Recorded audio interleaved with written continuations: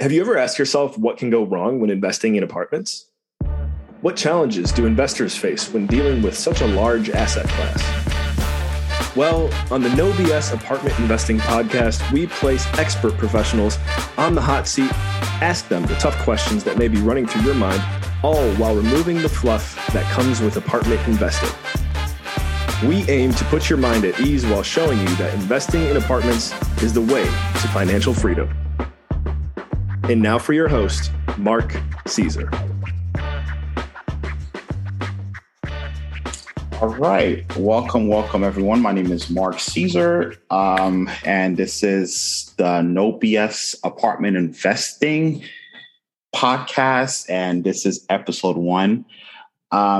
Just wanted to really talk about myself and just give a little bit of background as to who I am, where I'm from. I'm basically from Brooklyn, New York. Currently reside in Midland, North Carolina, recently relocated.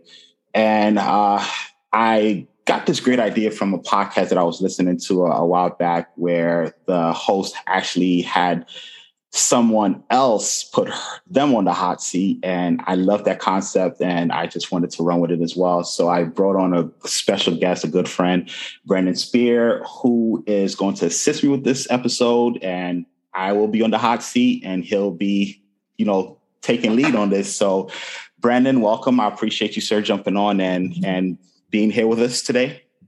Absolutely. Yeah. Thanks for the honor of asking me and, allow me to be here, help you launch this. So I'm very excited to put you in the hot seat and ask you some great questions and let your listeners get to know you and just, kick this thing off. So yeah, I appreciate it, sir. Absolutely.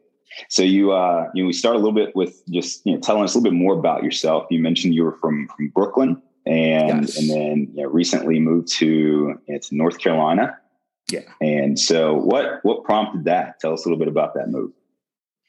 Again, I was born and raised in Brooklyn. I am a city kid at heart, and my family always wanted to. Well, my wife's family always wanted to move to Carolina, and the opportunity presented itself about a month ago where we decided to sell our family home up there and move down here. So a lot of her family are from the Raleigh, North Carolina section, but I wanted to sort of venture out. So Charlotte was an area I've never been to, but I've heard so much about it. Right. And I just told her, hey, let's go test the waters and see what it's like out there. And here we are. A month later, we're here. We're figuring it out. We're realizing that it is very slow paced for a country town.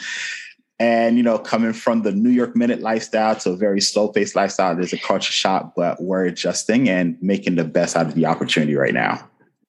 Well, New York City to Charlotte, North Carolina. I mean, it's funny because Charlotte isn't exactly a small town, but in comparison, it is. It definitely is. It's a different setting. Well, you're close to my neck of the woods, and so that's great. Happy to have you closer, and we can definitely hang out some more. So definitely. But in terms of Charlotte, you're obviously, this is a real estate podcast. And so, you're into various types of real estate. Tell us a little bit about that and how do you feel like Charlotte plays into that? Great question. Charlotte is is picking up a lot of steam when it comes to the real estate, especially the state of North Carolina. It's so many opportunities out here, especially throughout the pandemic, where a lot of individuals and families were moving from big cities like the Valley, California, and New York, and they're able to carry their salaries from those designated areas into smaller suburbs out here in the South along the Sun Belt, and they're able to, live like kings, basically. So It made a major difference. So, real estate really started picking up steam, and it's good to actually be in the center of where it's happening, as well as Charlotte has always been a market. Well, Charlotte and North Carolina and the surrounding areas has always been a market that I've kept my eye on. And because I have family out here, so it's a little easy to maneuver when looking at assets and so forth. So I figured, hey, why not be in the center of it all opposed to be an outsider looking in?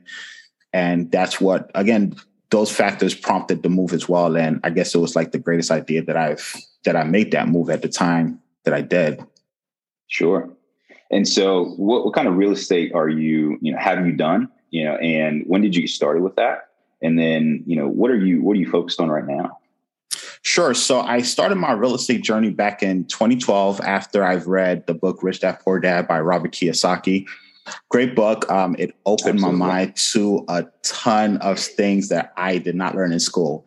I love school, but I feel that they didn't provide me with all the essential information that I needed to take on life. And Robert Kiyosaki in that book really opened your mind to the notion of if you want to get out the rat race and be financially free, you want to make sure that your passive income surpasses your expenses.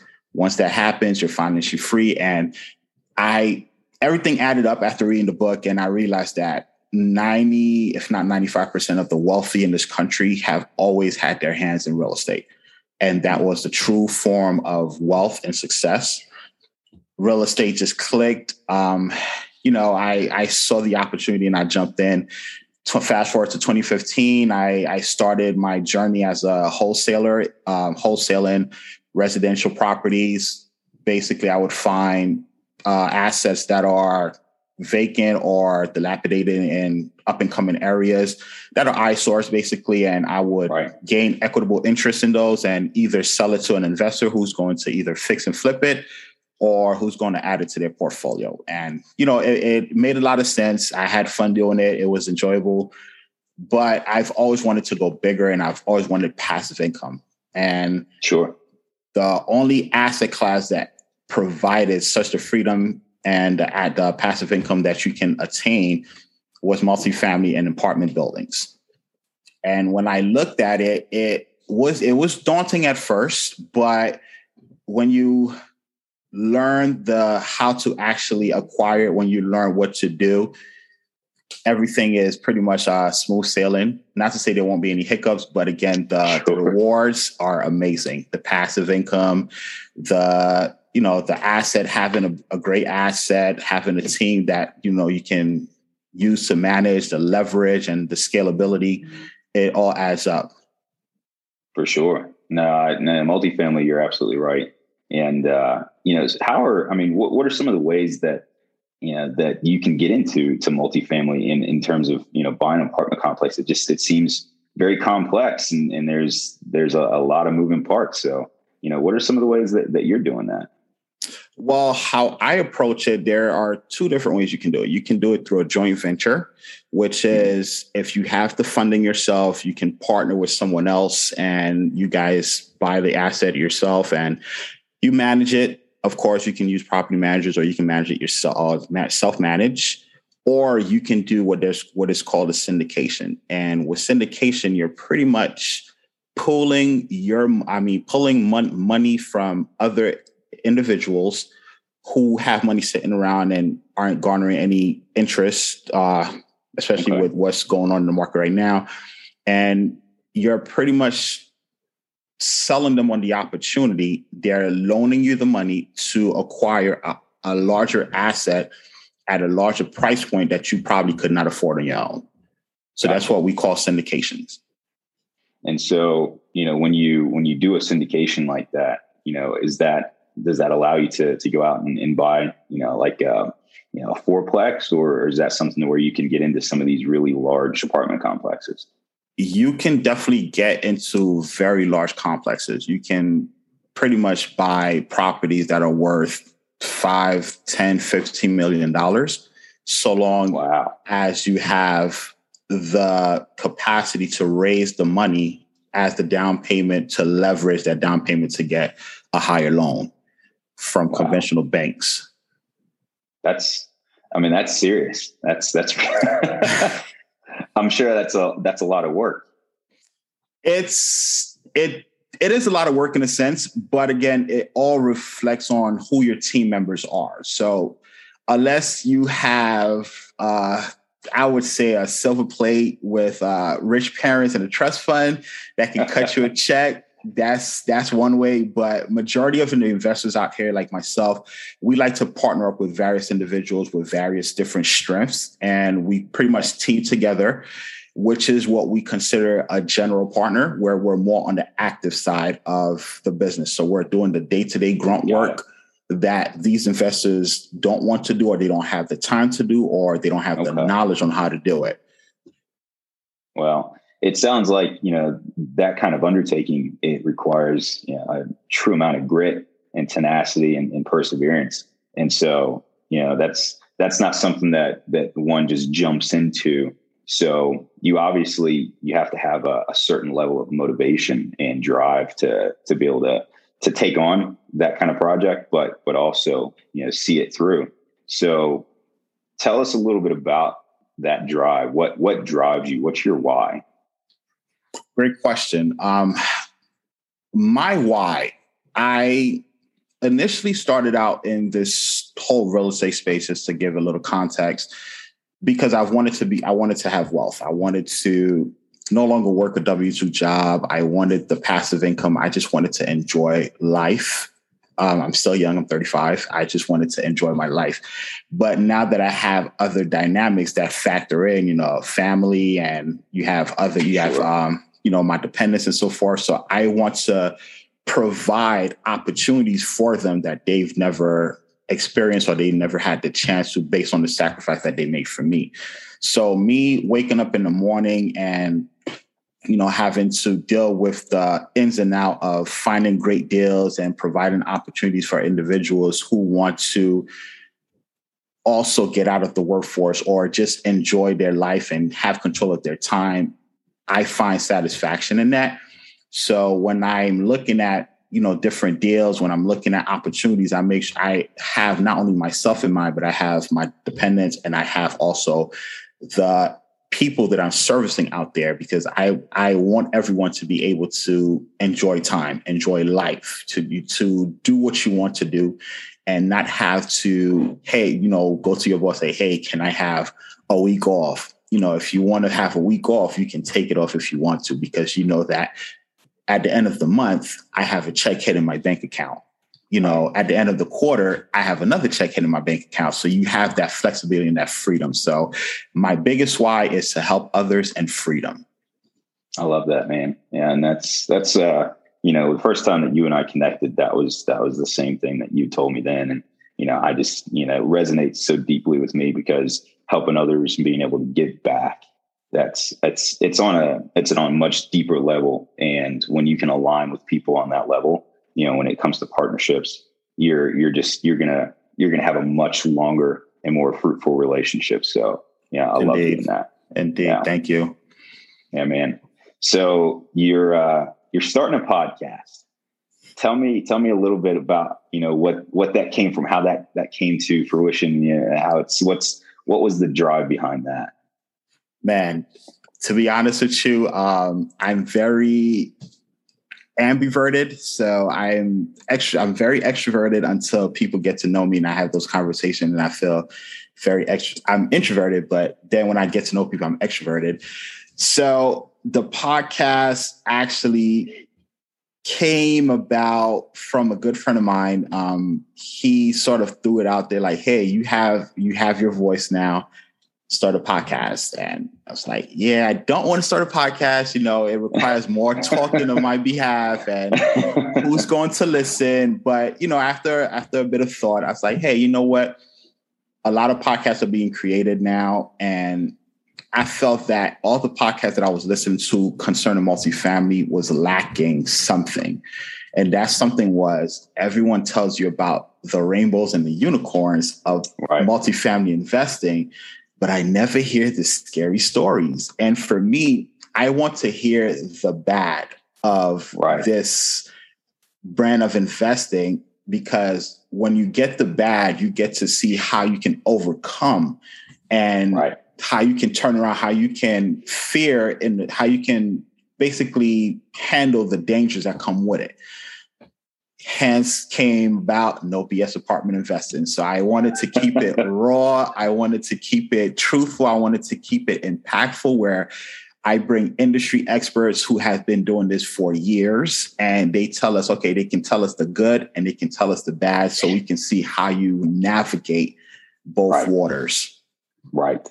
And I think that's so important. We've discussed it as well. There's so much fluff, and it's the rainbows and unicorns and warm fuzzies, right? Yeah. And it's not always that. It's really, it can be tough sometimes. And so I love the concept. I love the name for it, and no BS. Just put it out there, and in its most raw form. So, yeah, definitely. That's what needs to happen. We need more of that. So kudos to you for that.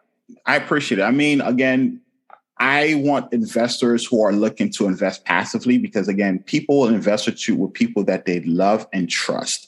So if I'm bringing you an opportunity and I'm asking you for a certain amount of funds to invest, and I'm, showing you what you can possibly earn, I want you to feel comfortable to understand that, yes, every investment has risk, and I want to learn your risk tolerance.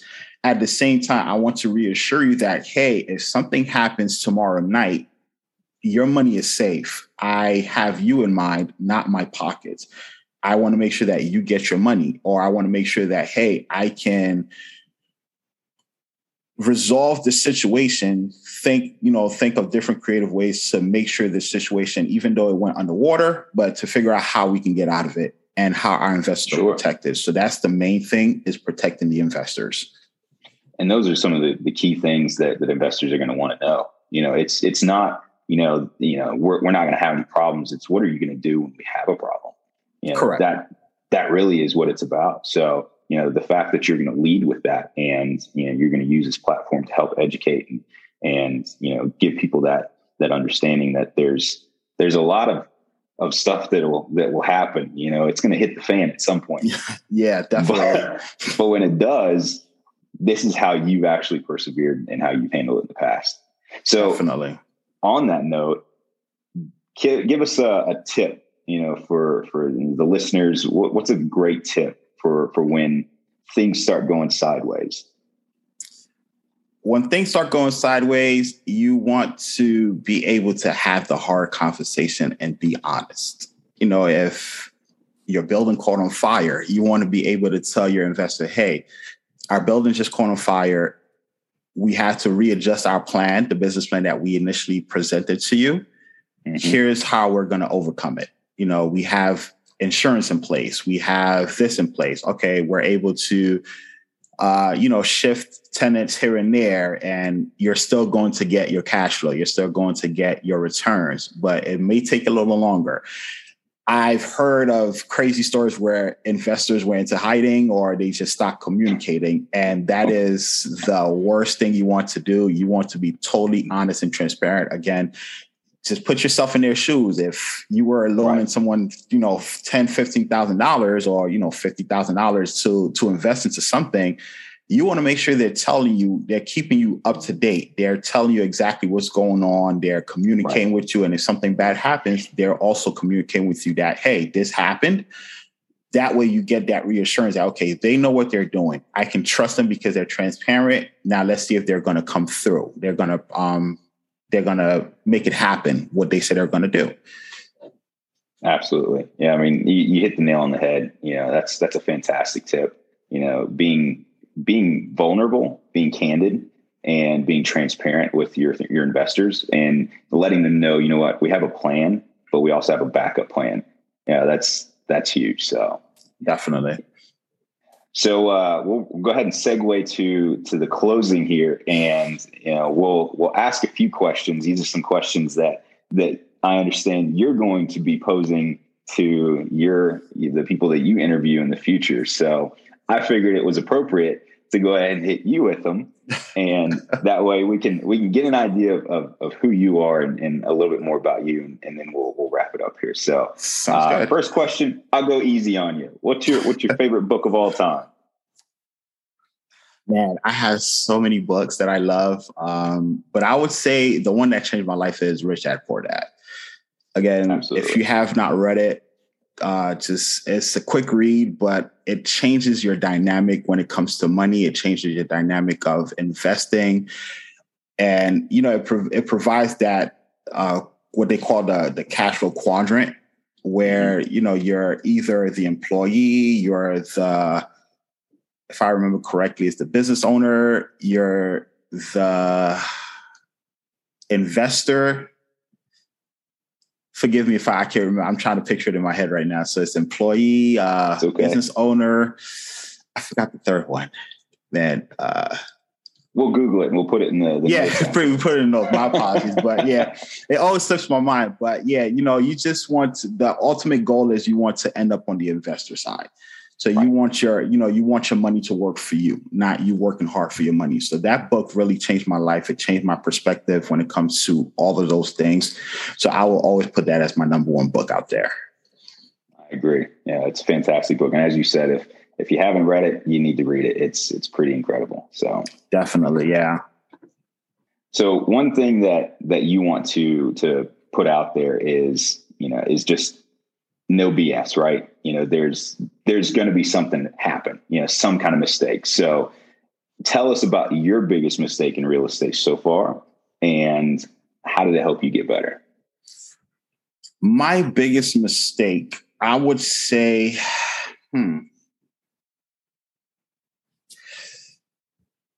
that is a very thought-provoking question there. Call me on guard. Even top three, one of the top three. Just a big mistake. It's always tough, to recollect because it's human nature, I think, is you want to forget about it.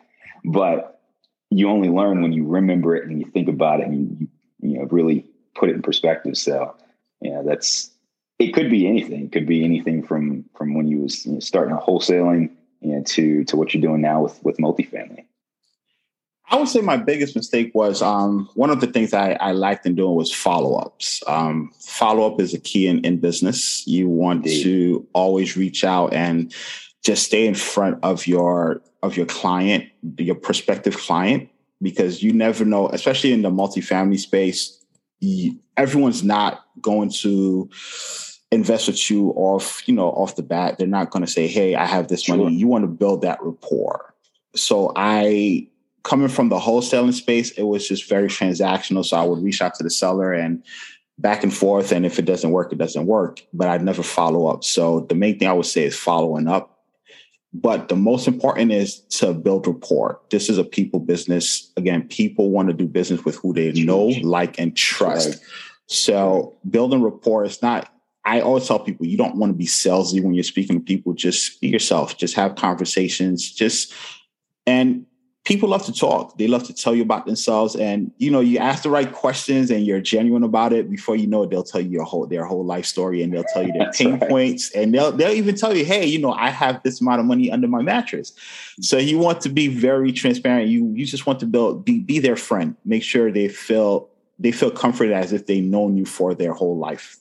So once you have that down pat, then everything is smooth sailing from there. So that's one of the things that I've had to learn, especially coming into this space where I have to befriend people. I have to genuinely get to know people and understand their plight and understand their pain points and relate with them. And once they feel comfortable with you, then you can move on to the next step, which is, hey, I have an opportunity. What do you think about it? Yeah, building that relationship, it is so key. There's nothing more than that. Yeah, everything about the real estate in general, the industry, doesn't matter if you're in single family space or multifamily space. It's the relationship. So, correct. Yeah. 100%. Last question. If you had to start over, but you had the knowledge you have today, what would you do differently? Great question. I would say I would start building my brand earlier and focus more on my specific goal. Coming up, when I first initially started my journey into self-employment and a business owner, I was all over the place. I lacked the systems. I was a young kid out of college, so I saw the fast cash and, that enticed me. But now I really understand that, again, it's not about me. It's about people.